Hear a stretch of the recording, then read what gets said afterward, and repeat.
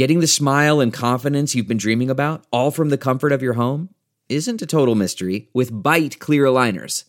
Just don't be surprised if all your friends start asking, "What's your secret?" Begin by ordering your at-home impression kit today for only $14.95. Byte clear aligners are doctor-directed and delivered to your door. Treatment costs thousands less than braces, plus they offer flexible financing, accept eligible insurance, and you can pay with your HSA FSA. Get 80% off your impression kit when you use code WONDERY at Byte.com. That's BYTE.com. Start your confidence journey today with Byte. CarMax is putting peace of mind back in car shopping by putting you in the driver's seat to find a ride that's right for you. Because at CarMax, we believe you shouldn't just settle for a car. You should love your car. That's why every car we sell is CarMax certified quality, so you can be sure with upfront pricing that's the same for every customer. So don't settle. Find love at first drive and start shopping now at CarMax.com. CarMax, the way car buying should be. Hey, this is Frank Domino and Old Habits Die Hard, and you're listening to Talking Metal. This is Justin German from Cruel Season and Autumn Hour, and you're listening to Talking Metal. Molson Canadian presents Heavy Montreal. August 7th, 8th, and 9th, outdoors at Parc Jean Drapeau, featuring Slipknot, Faith No More, Korn, and Mastodon. 3 full days of rock and metal with Lamb of God, Iggy Pop, Fozzy, Lita Ford, and many more. Festival passes on sale now. For the full festival lineup, visit HeavyMontreal.com. Presented by Eventco. Hey guys, welcome to Talking Metal. Let's get right into some music. This is by one of today's 2 guests, Frank Domino. He's got a great new record out. We're going to hear all about it from him during the interview. And this song is called Rockin' in the City.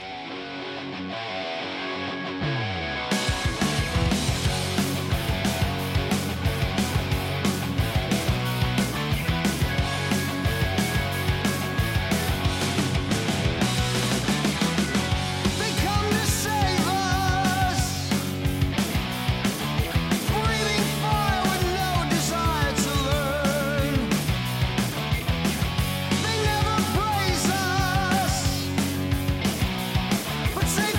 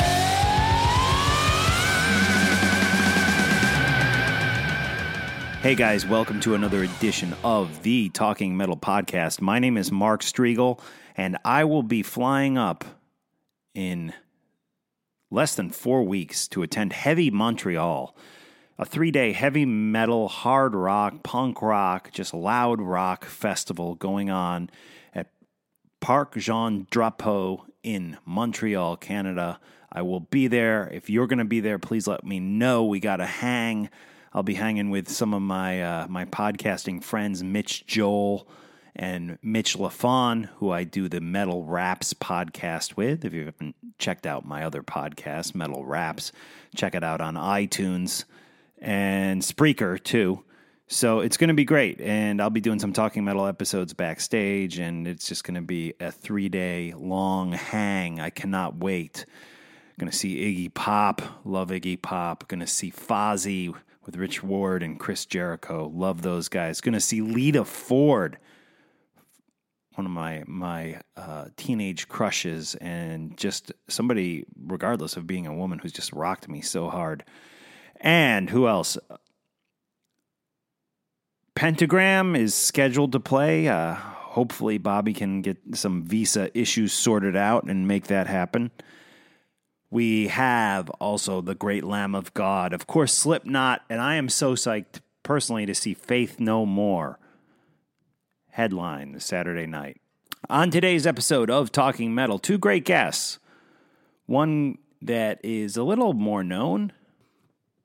His name is Frank Domino, and he played in the great band I just have loved for decades and decades, Angel. I didn't get into them until the 80s, but they were a band more from the 70s era into the 80s. And also appearing on today's show, in addition to Frank, legendary classic rocker Frank Domino, is Justin German. And he played in a highly underrated band called Autumn Hour with my good friend Alan Tecchio, who was just on a recent podcast announcing that he is back with the Watchtower guys. So anyways, this guy's name is Justin German, and he is known for his work with Autumn Hour and also has a great project out now called Cruel Season. And you can check these guys out on Facebook. We'll have a link up in today's show notes on talkingmetal.com. And speaking of Heavy Montreal, not only will I be hanging out with the great Mitch Joel and Mitch LaFon, but I'm going to be hanging out with my wife, Emily, who is coming up for 2 of the 3 days. And Emily, who are you most excited to see at Heavy Montreal? There are so many to choose from. Definitely excited to see Lita Ford. I've never seen Lita Ford, believe it or not. I'm excited for Faith No More. I saw them in 92 with Guns N' Roses, Metallica. And my only memory of that show, aside from Axl not coming on stage until like midnight, was Mike Patton going into the audience during their set and just not coming back out for like 20, 30 minutes. Just totally got lost. And I seem to remember him smashing a chair against the front of the stage as well. So he must have been having kind of an odd off night.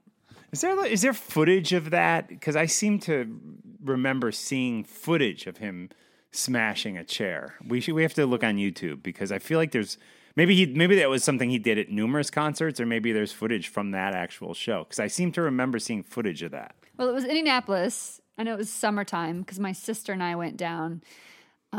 She was my metal partner in crime before I met you, and it was down in Indy. It had to have been 92, summer of 92. Sounds right. We'll have to look for that footage online. And, of course, Marky Ramone is going to be playing, and you and I had the pleasure of jamming once with Marky Ramone. It's funny, you just asked me the other day where that picture was. What were you looking for that for? Well, your mom has that picture like out. So every time we go to her house, I see this picture of us with Marky Ramone, and I don't have that picture. And I was just like kind of going through all my stuff the other day and thought it would be a good one to pull out and have in my archives, and I don't have it. Everyone has it but me, apparently. But well, I also posted online. I sent you the link. Oh, you sent it to me? Yeah. Oh, thank you. I also am really, I'm also really excited to see Iggy Pop. Yeah. Yeah, Iggy Pop, definitely. So many great bands. Slipknot, Lamb of God, Iggy Pop,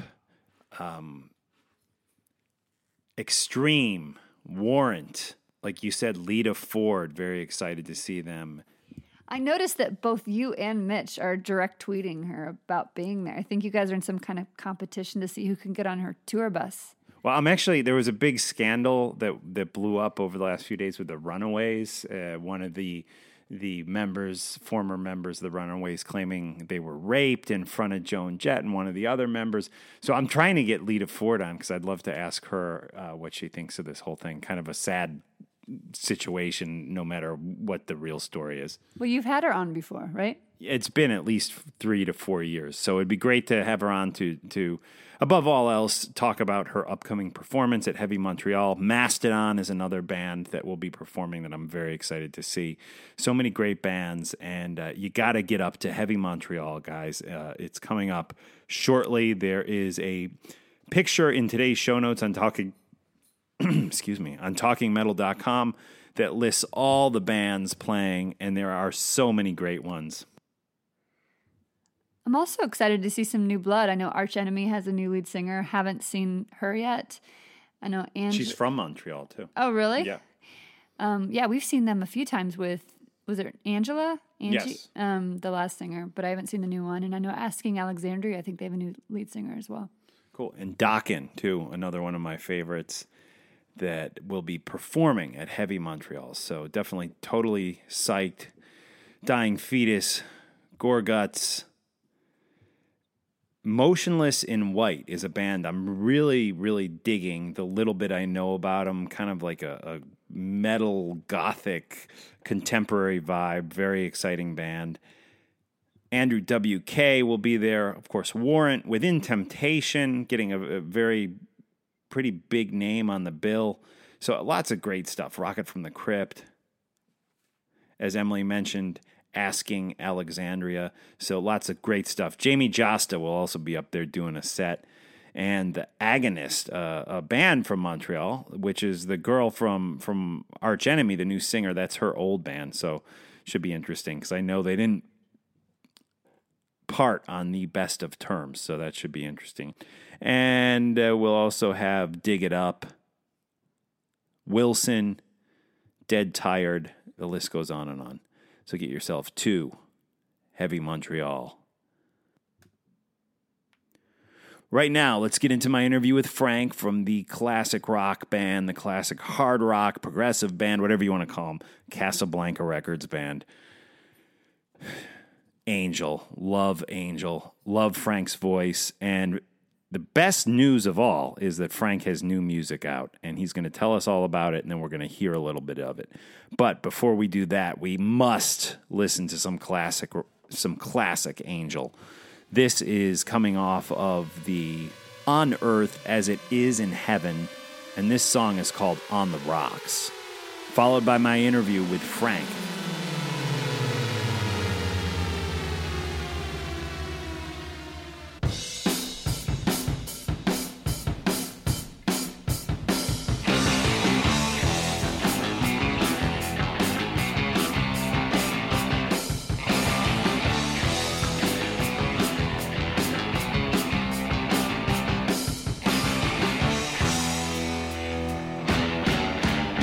The sky was blue, the night was young.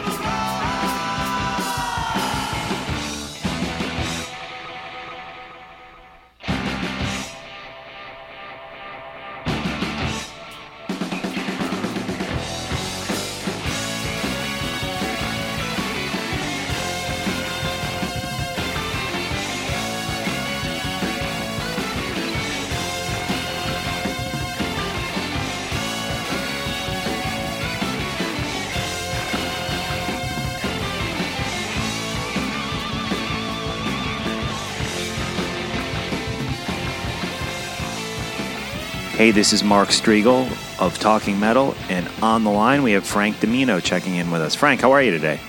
All right, Mark, how are you doing? I'm good, man. I'm good. A longtime fan going way back to the Angel days, but I want to start off today by talking about a great new album that I just heard that just came out, Old Habits Die Hard, and it's your new album. And you're sounding great on it. There's a lot of cool guest stars. So let's just let's start talking about the record. Let's start with the title, Old Habits Die Hard. What's the meaning behind that?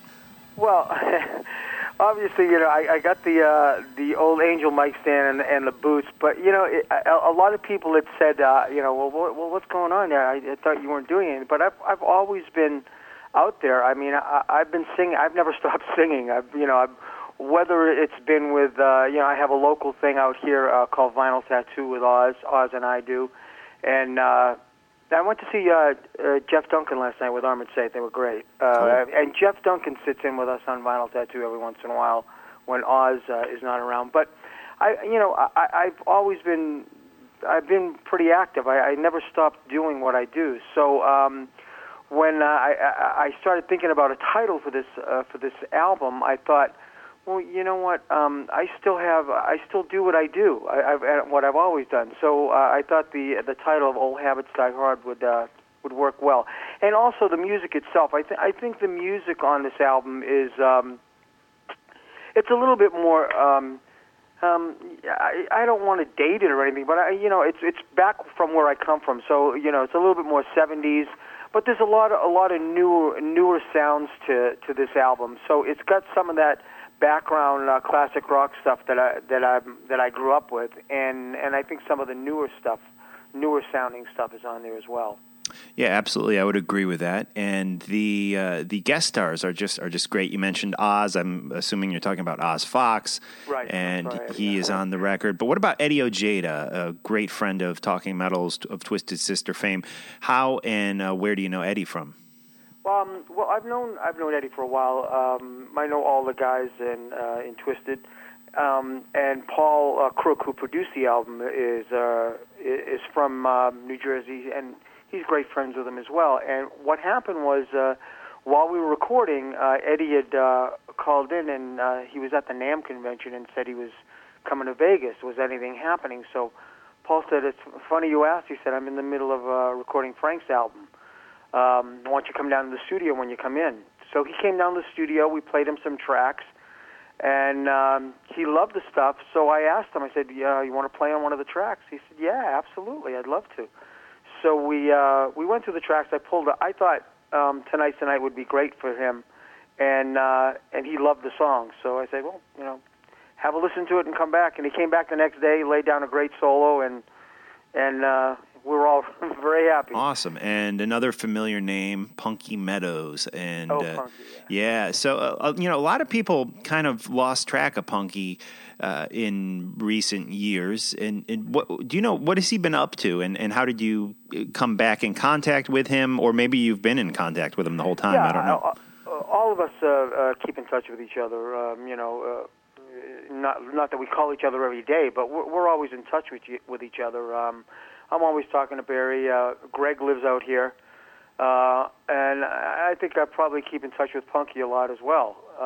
And Punky and Felix played on the last thing that Barry and I did, the In the Beginning CD that Barry and I did.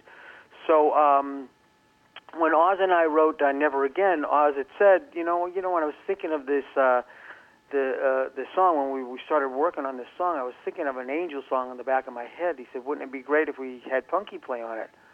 I said, yeah, I'll give him a call. So I called him up, and I told him what was going on. I said I had a deal, and I had a song that I thought might be great for him to play on it if he wanted to play on it. He said, absolutely. So I sent him the song, and we sent... he found a studio out there. We sent the tracks to the studio that he found, and he laid down the tracks, sent it back, and it sounded great. When you say out there, what is he in L.A.? He's in North Carolina. North Carolina, okay. Yeah, cool. He's been in North Carolina for a while. He sold the tanning salon that he had in Virginia, and then moved to North Carolina. So he's been out there for a while. Cool. Well, yeah, you got some great special guest stars on the record, but who is like the core band that you're now playing with? The core band that I used was Paul Crook, John Michelli on drums, Danny Miranda on bass, Justin Avery on keyboards, and between Paul Crook, Oz Fox, and Jeff Lubansky, they played most all the guitar stuff. The other guys that I have, the guest stars, came in and did the solos for me. So cool, gotcha. And there's a song called "Even Now," kind of more of a ballady song. Can you talk about that song and who helped you write it and kind of the history behind it? Yeah, that's a song that Barry and I wrote. We just didn't.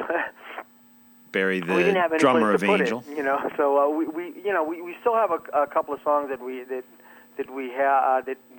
done that we haven't done anything with, but that was one of them, and I had a version of it that a demo that we had done, and I thought that it would fit in great with this with all this stuff. It's the only track that wasn't written for this album, but I thought it fit in great.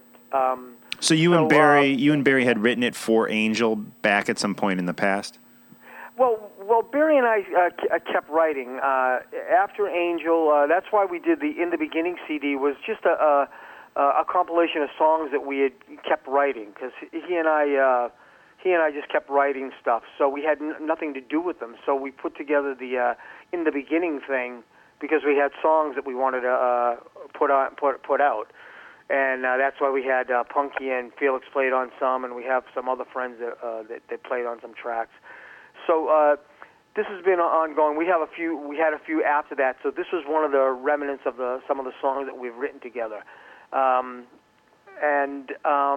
it was one of the ones that I thought would fit in great with all the tracks on this particular CD.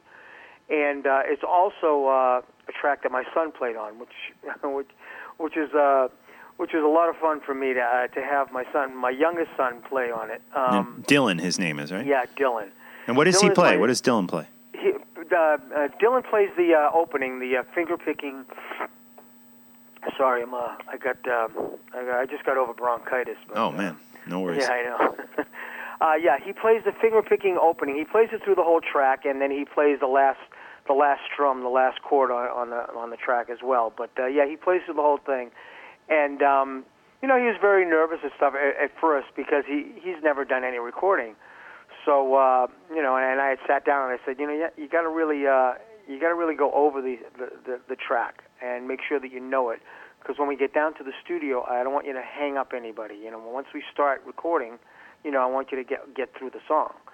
So he worked really hard on it. He didn't really get nervous until we started to head down to the studio. And then when we walked in the studio, we started getting more nervous. But as soon as he sat down, Paul made him feel really, really comfortable, and he just breezed through it. He was, he did it. He did a great job. Good stuff. And again, the album is called Old Habits Die Hard. We'll have links to the album up in today's show notes on TalkingMetal.com in the notes for this episode. And Frank, I want to take you back to your past a little bit. Sure. Obviously, Angel was signed to this just legendary label in the 70s and went on to be a label in the 80s too, but Casablanca Records. And there's been stuff written about the brainchild, the man behind Casablanca. His name was Neil Bogart. We've read about him in books. We've read all sorts of crazy stories, some great, some not so flattering. What are your memories of Neil Bogart? Neil's a special guy. He really was. He was like no one else in the record business at that time. He really was a guy that really listened to the artist and worked with the artist. He when he signed us we were initially going to sign with Capitol, but Neil was just a guy that when we brought the album to the first Angel album to Neil, he just made us feel really comfortable, and we felt like we were in good hands when we were around him. He just said the right things, and we felt comfortable that he would take us where we needed to go. And there's very, very few people like that in the record business. I don't know of any to date, but I haven't really dealt with that many. Although I got a great relationship right now with Frontiers. I think they're one of the few record companies right now that are really keeping the classic rock thing alive, keep it going, and it gives us a venue to put our songs. All of us are writing songs still. We're all still in the business, so I think Frontiers is doing a great job. But getting back to Neil, like I said, Neil was a special guy. He really was. And how did you guys meet Neil? Was it like an A&R person? Or some people say Gene Simmons brought you to the label. How did you meet Neil? Well, the connection between Kiss and Angel was that when we were in D.C., we played at a club called Bogies. It's the only place we ever played. We did 2 shows a night there, and Gordon Fletcher, who used to write for Circus Magazine and Rolling Stone, he used to do a lot of album reviews. He used to come down almost every night. He loved the band, and we used to sit and talk all the time between shows.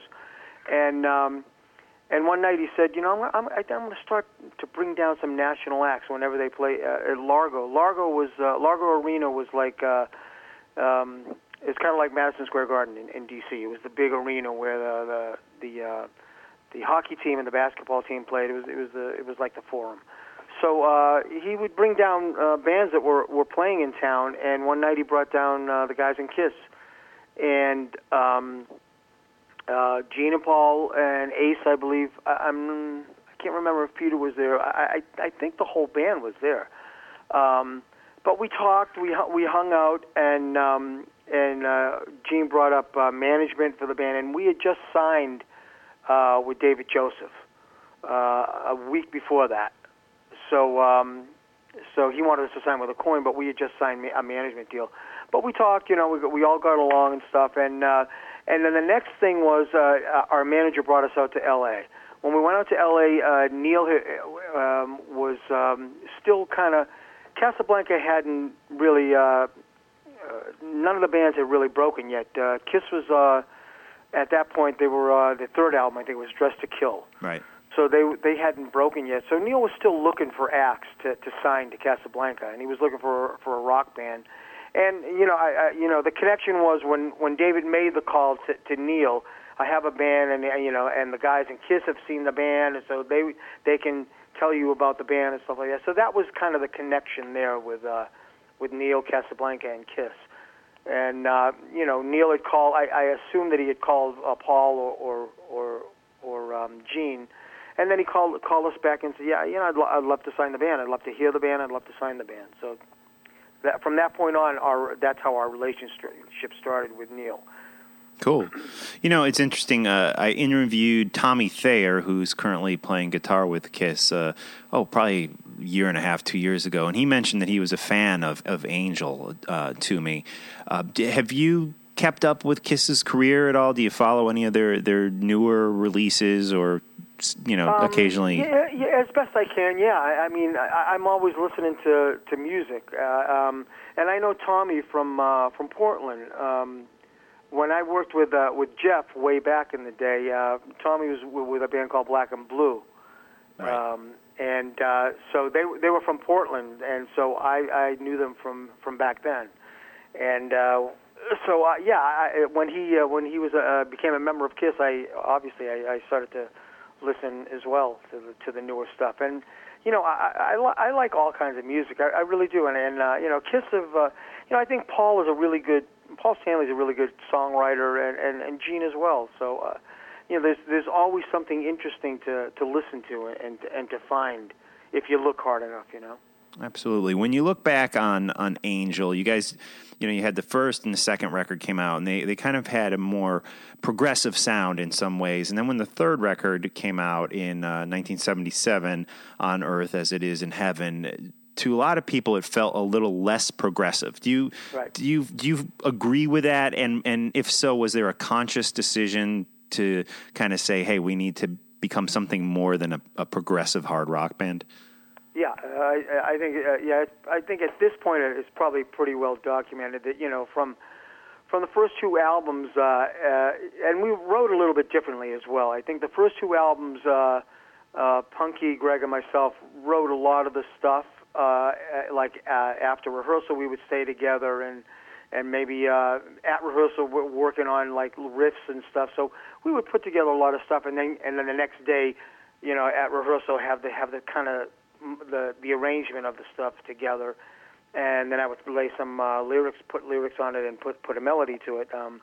So we wrote a little bit differently for the first two albums, but we knew exactly what we would do on the first two albums. By the time we got to the third album, obviously the record company, there was a little bit more pressure to get more airplay, but also you have to remember too that those first two albums that we did, the radio airplay was much different then. There was a lot of AOR stuff. They played long time. I remember on the radio a lot from the first album, and you'd never hear something like that played now from a new band. It was very very different. It's a progressive slow ballad, and so the radio stations airplay was changing as well. So we tried to without giving up too much, under the pressure of the record company and getting radio airplay, we tried the transition began on the third album. But I think by the time we got to the fourth album, it was a transition, but I think we were also writing differently as well. We were breaking off into pairs. Barry and I started writing more. Punky and I, Greg and I, it was just different. We started to write more as songwriters, I think. And we also started to work within the studio a lot more. So Cool. Just a couple more questions and we'll wrap it up. Yeah.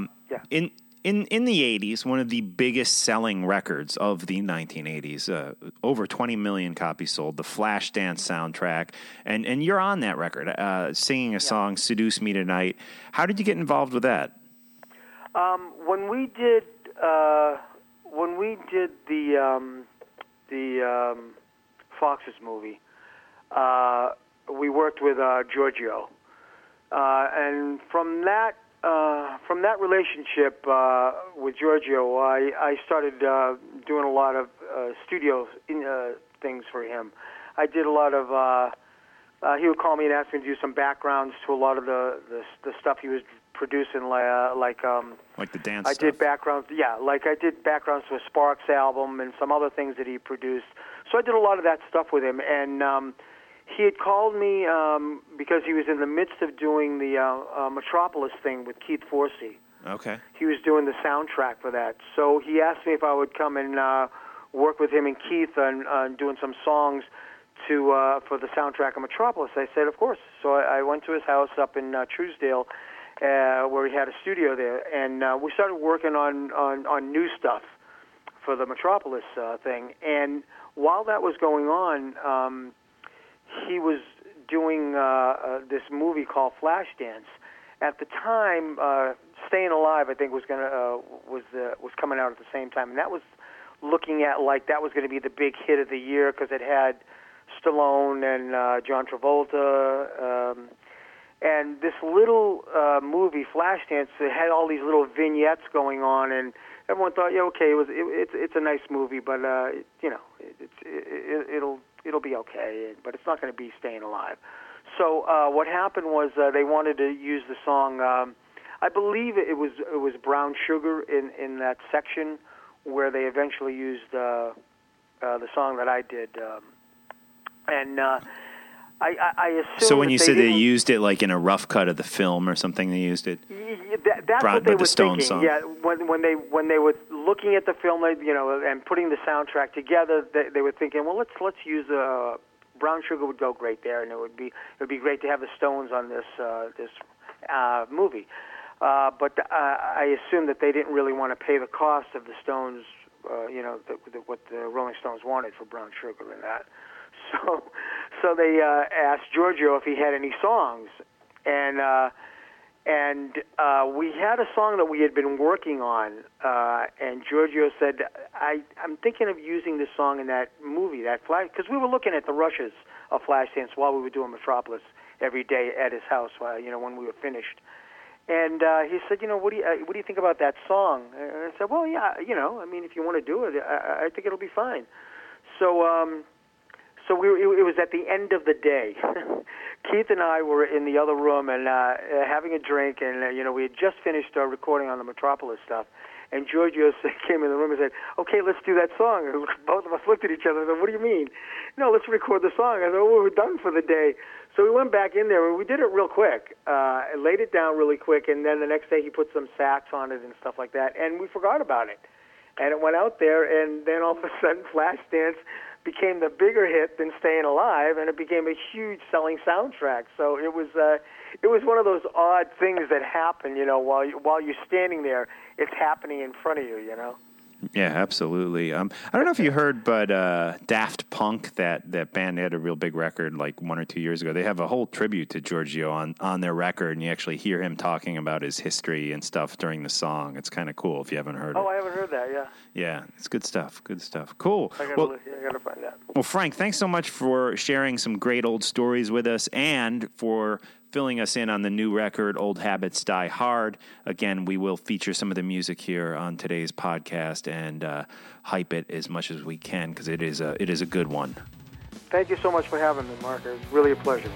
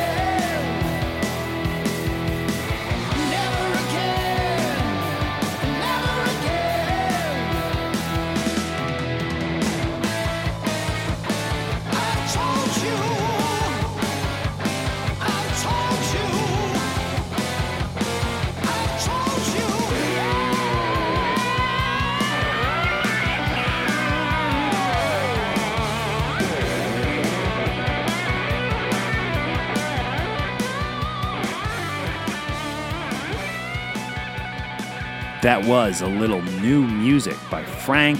We just heard my interview with him. Again, his record is called Old Habits Die Hard, and that song right there opens the record. It's called Never Again. Good stuff, Frank. We're so glad you are rocking us for, going on like 40 years since that first Angel. It's been 40 years. I think that first Angel record came out in 1975. So congratulations to you for having such a great, long career, Frank DiMino. Again, coming up next, we have an interview with Justin German, a local guy here in the New York tri-state area. He's done some work with Alan Tecchio of Hades, Watchtower, and Nonfiction fame. We're going to hear some music that he did with Alan back probably 5-6 years ago with the band Autumn Hour. And then we will get into my interview with guitarist Justin German. He's got some new music coming out soon. I don't think it's out quite yet, but it's going to be coming out real soon. And he's going to tell us about that. Cruel Seasons is the band he's working with now. And we will have links up to their Facebook page in today's show notes. But again, this is right now a little Autumn Hour featuring Alan Tecchio on vocals, Justin German on guitar, followed by my interview with Justin. All right, let's do it.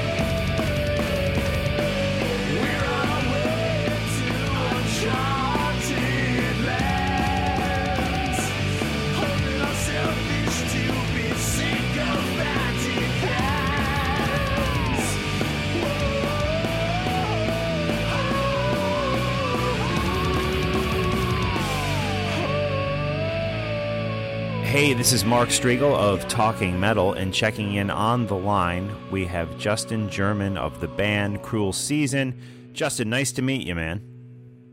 Nice to meet you too, Mark. I've been a big fan for a long time, and it's great to finally talk to you. Cool. Well, I'm glad you reached out and introduced yourself via email. And, you know, the music that Cruel Season is doing that I've heard, which I haven't heard a lot, but I've heard you sent me one track and really digging it. And we're going to talk about that track. We're going to talk about the upcoming record. But could you briefly, you know, in 2 or 3 minutes, kind of give us a little history lesson on Cruel Season?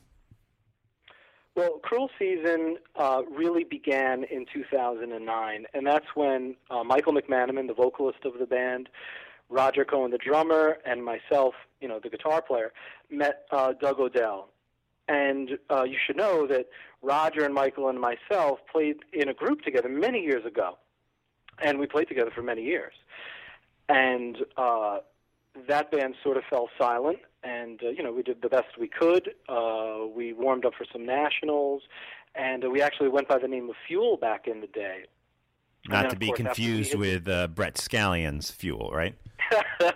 Exactly. More power to them, and it was almost proof of concept that after we had disbanded that they had so much success. And, of course, you know, I think that they're also an East Coast group, and we were very happy to hear all of that. But we always had interest in our music. And Michael McManaman, the vocalist of Cruel Season, met Doug Odell in 2003. And Mike reached back through to Roger and myself and said, wow, you know, this is a great bass player, and we really need to play with him. So we started sort of reviving this lost canon of work, and it really gelled. You know, Doug's sound was perfect for the group, and Doug wound up being a really key member of the band and bringing some fresh blood into this music as a writer and just a major contributor. So we started a project to record this music that is going to be our debut full-length called Rise on Dark Star, which is associated with Sony Music. It's an indie in association with Sony Entertainment. The long story short, we started to record the music ourselves. Of course, we went to a studio to record the drums because, you know, that's an art form in itself. So we went to J-Rod Studios. We tracked the basics for drums, and I fell on the Cruel Season corporate sword and began the long process of engineering, you know, all of the other tracks. Now, J-Rod Studios, I know that name for some reason. Where is that? Well, you definitely will. He's in Rockland County. We're both friends with Alan Tecchio, both right. You and I, and also John Corsiari, who owns J-Rod Studios. Oh, okay. Yeah, so it was through those friendships. Not only that, but Johnny Corsiari also engineered the Autumn Hour record that Alan Tecchio and I did together. Great record. Yeah, great record. Wow, thank you very much. It's a favorite of mine, too, and I just, you know, am such a fan of Alan's and have so much respect for him. So it was a natural progression to go to John's studio to record basic drums. So, you know, we took those tracks and began the long, tedious process from 2009 all the way to 2013, you know, making our record. And we did it in various sort of makeshift studios, and it was a real engineering feat, especially for myself, and I hadn't had experience doing that kind of a work. But, you know, I think it sounds pretty great. We wound up having great support from Tim Gillis, who is an owner of Big Blue Meanie Studios. And he was, sure. You know, Jersey City. My friend used to work at Big Blue Meanie. Do you know Arun Venkatesh? Do you know him? Yeah, I know Arun, sure. I know his brother, too. Yeah, Krishna. Yeah.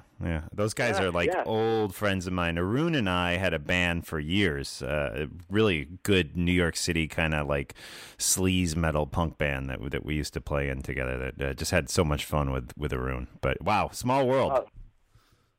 It always is, and it never ceases to amaze me. So, you know, Tim, probably before he even knew Arun, was helping out Roger and Michael and myself, you know, back in the day when we were first working.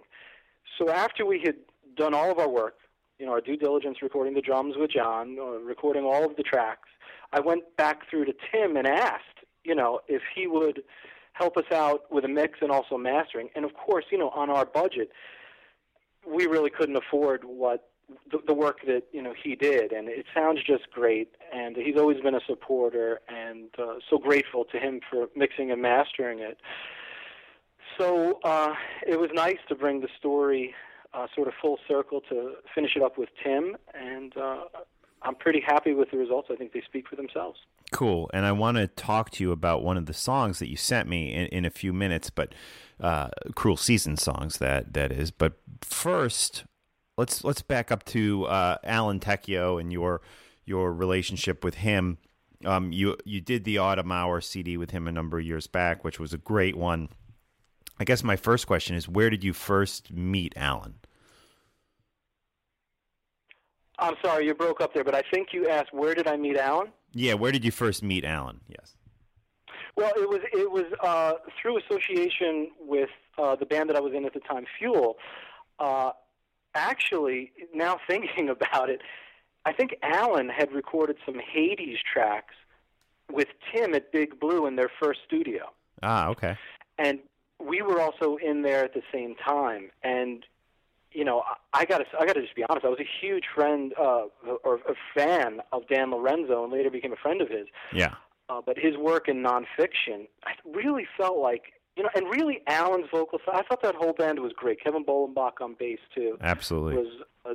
Was just tremendous.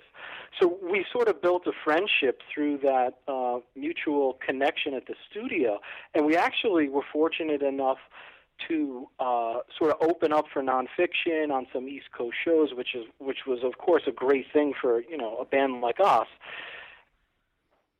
And yeah. Alan and I kept in touch, and we always wanted to sort of work together. And it took many years. I mean, you know, as you know, Alan is involved in so many really great metal projects, and to just be in the pantheon of all of that with the Autumn Hour project really is an honor. Yeah, absolutely, and it was a great CD, and I'd love to hear. You know, I'm very excited for Cruel Season. Don't get me wrong, but I'd love to hear some more Autumn Hour at some point. And I thought Alan told me at one time that you guys were potentially working on new stuff. Am I imagining that?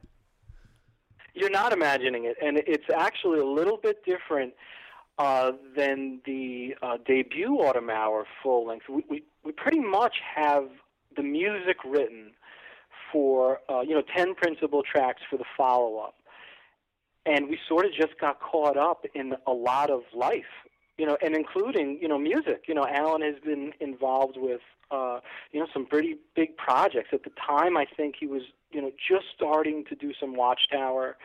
And then the really great Mike LePond project came up, Silent Assassin. Oh, yeah. And, of course, there's interest again in the Watchtower music, which is phenomenal. And I'm just so happy for myself as a fan and for the metal community, you know, at large, because what I've heard is incredible, really. Yeah. It's going to blow people's minds. Cool. But, yeah. Hopefully we'll be able to circle back to that. There's also a different acoustic project that Alan and I have been working on for years, too. So, you know, there's always something going on, and it's just a matter of coordinating schedules and timing and all of that. Absolutely. Cool. So let's circle back to Cruel Season. Cruel Season. Don't worry, I'll edit that. Let's circle back to Cruel Season. And the album is due out, Rise, it's called. It's due out in October. I heard one of the songs off the record, and there's kind of a interesting, unique story behind this song, or I guess special guest. I don't know what the story is, but I want to ask you about the song Sorted, right? Yeah. Well, Sorted's a special song on the record. We actually closed the CD out with it. It's a great tune, really man. The guitar sounds great. I mean, you just got such a great guitar tone, which always just pulls me right in. But fun song, great song. Well, thank you so much. And I mean, I know you're a gear hound, too. I use a lot of interesting amps and some very cool guitars. So it was really just a pleasure to record it. I'm so happy to hear you liked it. And I guess the interesting element of the song is that, you know, we had a guest vocalist on it, Sally Struthers. The Sally Struthers. We're talking from All in the Family, right? Yeah, and I know that must sound, just completely strange to, fans of metal music. Well, and in some ways, yes, but if you think about All in the Family, okay, you had Rob Reiner, who gave us the great movie Spinal Tap. That was all his brainchild. He went on tour with Saxon to research it. So in a weird sort of way, All in the Family now has more than one metal connection, because you have Sally on your record and on this song. So how in the world did you end up getting her on this song? Well, first off, you just blew my mind with that comparison, because it's amazing. I never thought about it, and I think that's great. Yeah. So Roger Cohen, the drummer of Cruel Season, he and his wife are friends of hers. She has got a history in Broadway performances and musicals, and Roger, who's a phenomenal metal rock drummer, percussionist. He also works as a jazz musician. He and his wife professionally.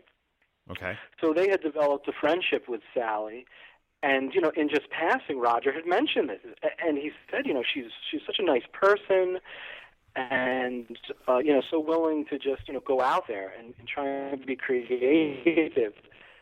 I just had this crazy idea of, hey, why don't we ask her to come on down and sort of sing some vocals? And originally, the song I had asked for her to come down to record is a song that's called "Smooth Like Ken," which will actually be on our follow-up CD. Okay. See what she could do. So she had absolutely no prep time to really work out her parts or work out what she was going to do. And she was more than happy to just jump in, give it a try, and recording her vocals and being in the room with her, she was really going for it. And wow, nice. And how old is she now? How old is she now? I don't know her age, but she was very, very active, very vital, and very into it, and it was actually quite inspiring, because she truly went for it. Awesome, and it's a fun listen. The song's great, and she comes in towards the end of the song, right? Well, she comes in more prominently towards the end. Oh, okay. But, in the verses, there's this sort of repeating pattern of the word "sorted," which is also the name of the tune, and she's in there with Mike. They're both singing it at the same time. Oh, nice. Okay, cool. They're really sort of in unison. It's not a harmony part. Well, I give her a lot of credit for just being willing to do that, and that's awesome. So, Justin, before I let you go, just a couple real generic questions for you. I know you're a guitar player. What initially attracted you to guitar, and what were some of your early guitar influences, or who were some of your early guitar influences?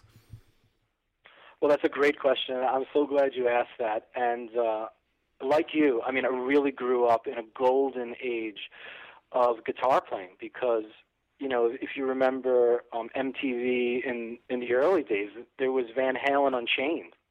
Yeah. So it was music like that. It was early Ozzy music with Randy Rhoads. Such great stuff. Then of course, some incredible music. I just love the David Lee Roth album "Eat 'Em and Smile" with Steve Vai. One of my favorites. Isn't that just tremendous? And there's energy in that record, because can you imagine the pressure Steve Vai must have felt, with a record coming out with David Lee Roth, who just left Van Halen? Yeah, and it was such. To me, it was more Van Halen than what Van Halen ended up doing, with Sammy. And I'm a big Sammy fan, but I don't know, that first album they did with Sammy was never one of my favorites, and I thought the Roth record, "Eat 'Em and Smile," just killed it. Well, I loved it, and I really felt like they had something to prove, and they did. "Ladies' Night in Buffalo." Yeah. Opens with a really D minor 7 chord. That's a D minor 7 chord. I just love it at the 10th fret there. So, yeah, great stuff. Yeah. Cool. Well, Justin, it's been fun talking with you, and definitely keep us posted on Cruel Season. We're going to link the Facebook page in today's show notes on Talking Metal. I encourage everybody to go over and give it a like and check out Justin and his band Cruel Season. Right now, we're going to get into the song "Sorted." which we were talking about earlier. You said this closes the record, right? Indeed, it does, yes. Closes the record, and this is special guest co-vocalist on this song is Sally Southers.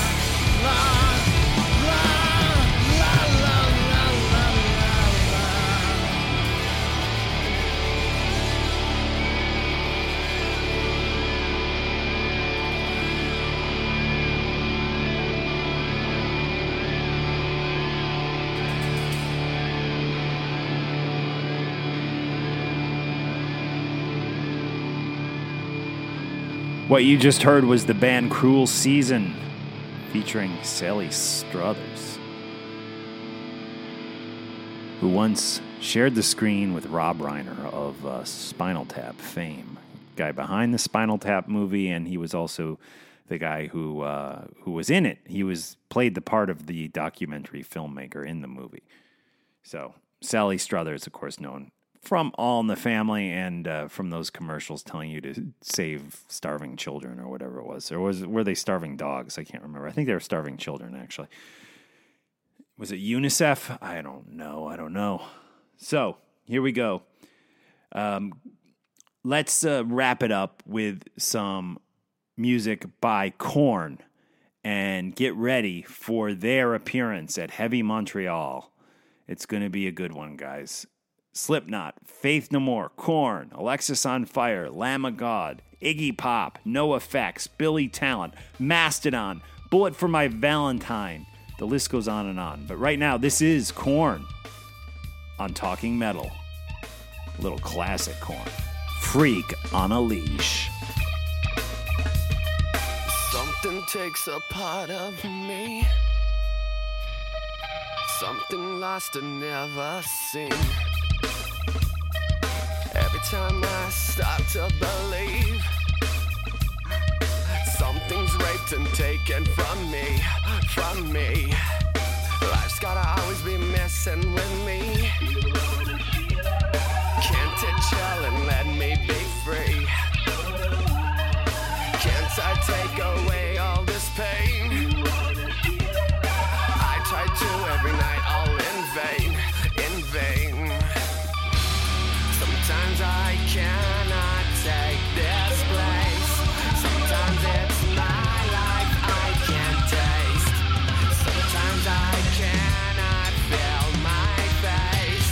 You'll never see me fall from grace. Something takes a part of me. You and I were meant to be. A cheap bug for me to lay. Something takes a part of me. Feeling like a freak on a leash. Feeling like I have no release. How many times have I felt disease? Nothing in my life is free. Sometimes I cannot take this place.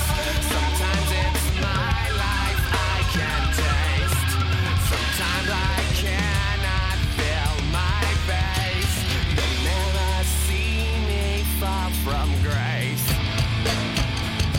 Something takes a part of me.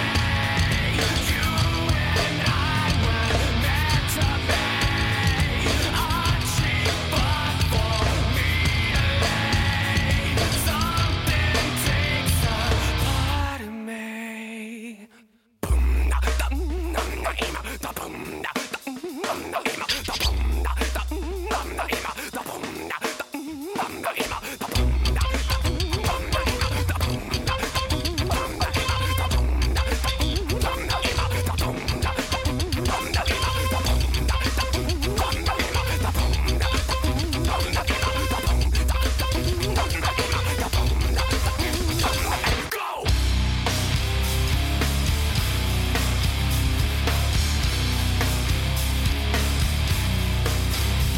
So, boy, something I'm numbing I do.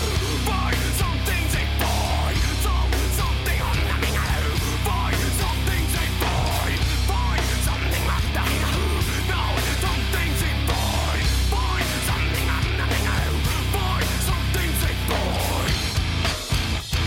Something takes a part of me. You and I were meant to be. A cheap bug for me to lay. Something takes a part of me.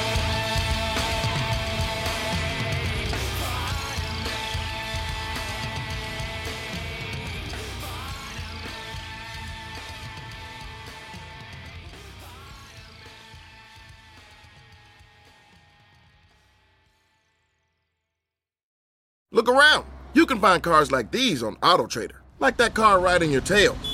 Or if you're tailgating right now, all those cars doubling as kitchens and living rooms are on AutoTrader too. Are you working out and listening to this ad at the same time? Well, multitasking pro, cars like the ones in the gym parking lot are for sale on AutoTrader. New cars, used cars, electric cars, maybe even flying cars. Okay, no flying cars, but as soon as they get invented, they'll be on AutoTrader. Just you wait. AutoTrader.